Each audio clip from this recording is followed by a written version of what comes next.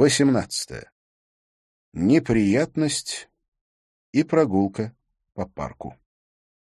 «Браво, прием!» — щелчок. «Рация работает как надо!» — крикнул Лебье. «Как у вас?» «Нормально!» — ответил Харри.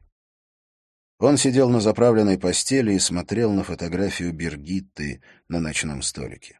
Фотографию с конфирмацией. Такая юная, серьезная и непривычная, с кудряшками и без веснушек, которых, конечно, не видно из-за того, что фотографию передержали при съемке. Биргитта плохо получилась на этой фотографии. Она говорила, у нее есть и другая, которая может поднять настроение в трудные дни, мол, все не так плохо. «Какой план?» — крикнул Лебье из кухни. «Через 15 минут она выйдет из Олбери. Там ребята закрепляют на ней передатчик». «Ее довезут до Дарлингхерст-роуд?» «Нет. Мы не знаем, где именно сейчас Уайт. Он может увидеть, как она выходит из машины и что-то заподозрить. Она пойдет пешком от Олбери». Послышался голос Уоткинса. «Все отлично. Отсюда можно незаметно наблюдать за ними. Мы все время будем видеть девушку. Хоули! Где ты, Хоули?» «Здесь, сэр. Я услышал. Отлично, сэр». «Как рация, Лебье?» «Контакт, сэр. Все на местах. Можно приступать». Харри снова и снова все взвешивал. Находил за и против, спорил сам с собой, пробовал смотреть под разными углами и, наконец, решил — пусть думает, что ей угодно, считает это банальностью, ребячеством, хитрой уловкой. Развернул принесенную им дикую красную розу и поставил в стакан на ночном столике рядом с фотографией. Потом задумался.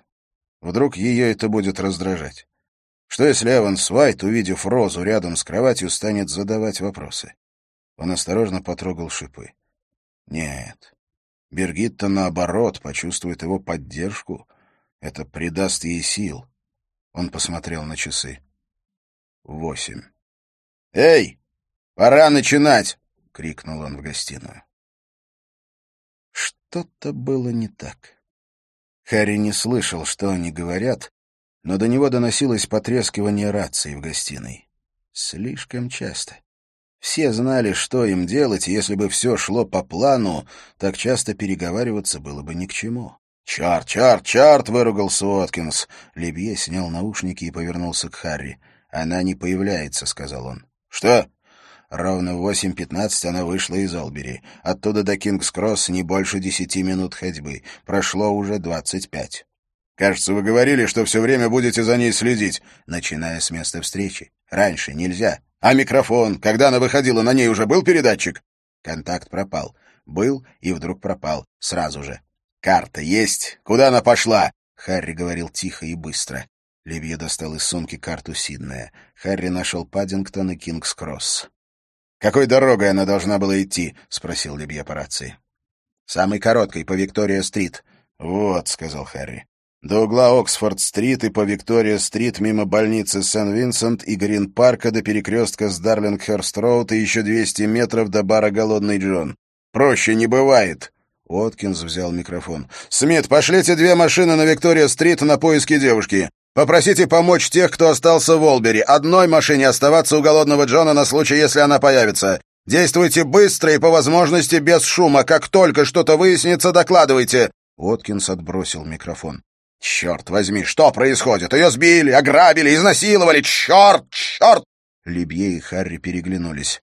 «Что, если и Уайт ехал по Виктория-стрит, узнал ее и посадил в машину?» — предположил Лебье. «Он ведь видел ее раньше в Олбери, мог узнать». «Передатчик», — сказал Харри. «Он должен работать». «Браво! Браво!» — говорит Уоткинс. «Вы получаете сигнал передатчика, да? Направление Олбери? Значит, она недалеко. Быстрее, быстрее! Хорошо! Конец связи!» Трое сидели молча. Лебье украдкой посмотрел на Харри.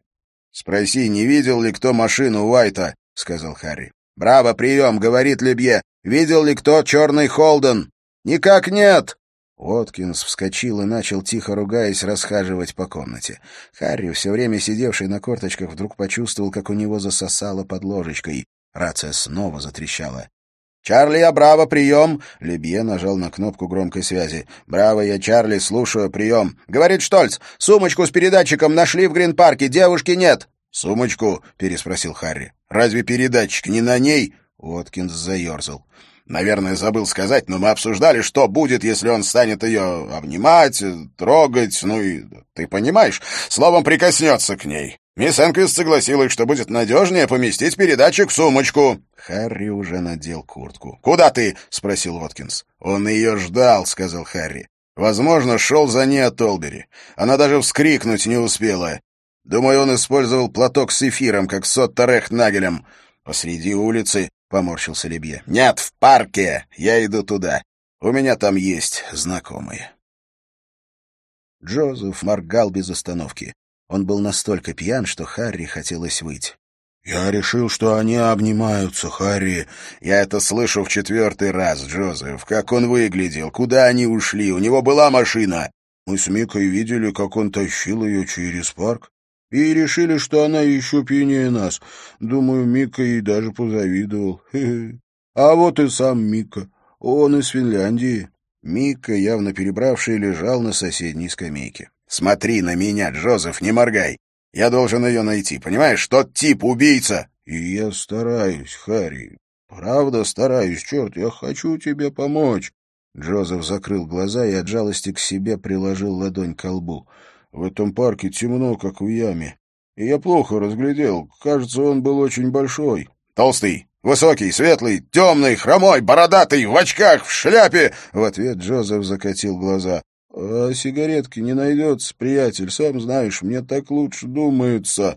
Но все сигареты мира не могли прогнать из головы Джозефа пьяный туман. Отдав ему всю пачку, Харри велел ему расспросить Мику, когда тот проснется. Не то чтобы он слишком на это надеялся. В квартиру Бергитты Харри вернулся в 2 часа ночи. Лебье, все еще в наушниках, посмотрел на него с сочувствием. «Поискал? Глухо?»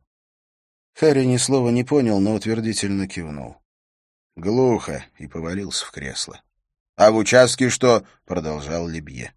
Харри поискал в кармане сигареты и вспомнил, что отдал их Джозефу. «Бедлам.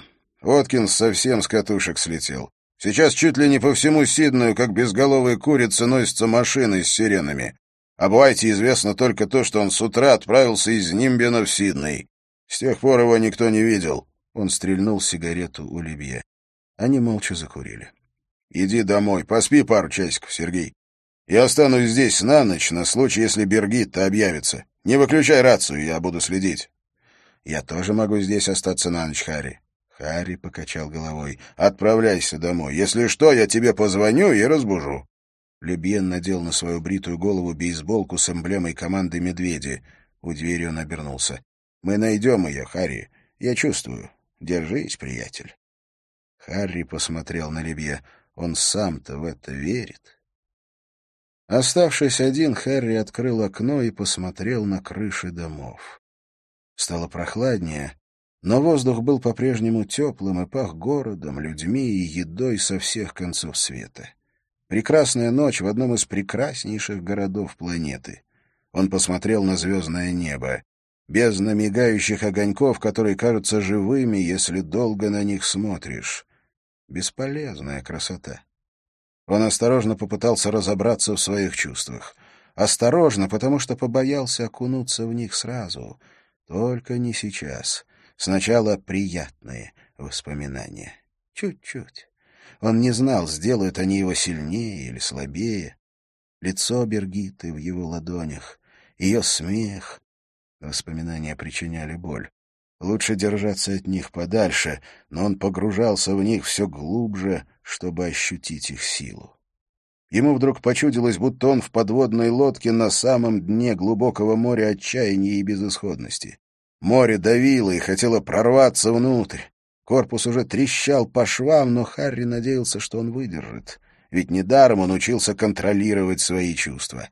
Он подумал о душах, которые, когда умирает тело, превращаются в звезды, но не стал искать ее на небе.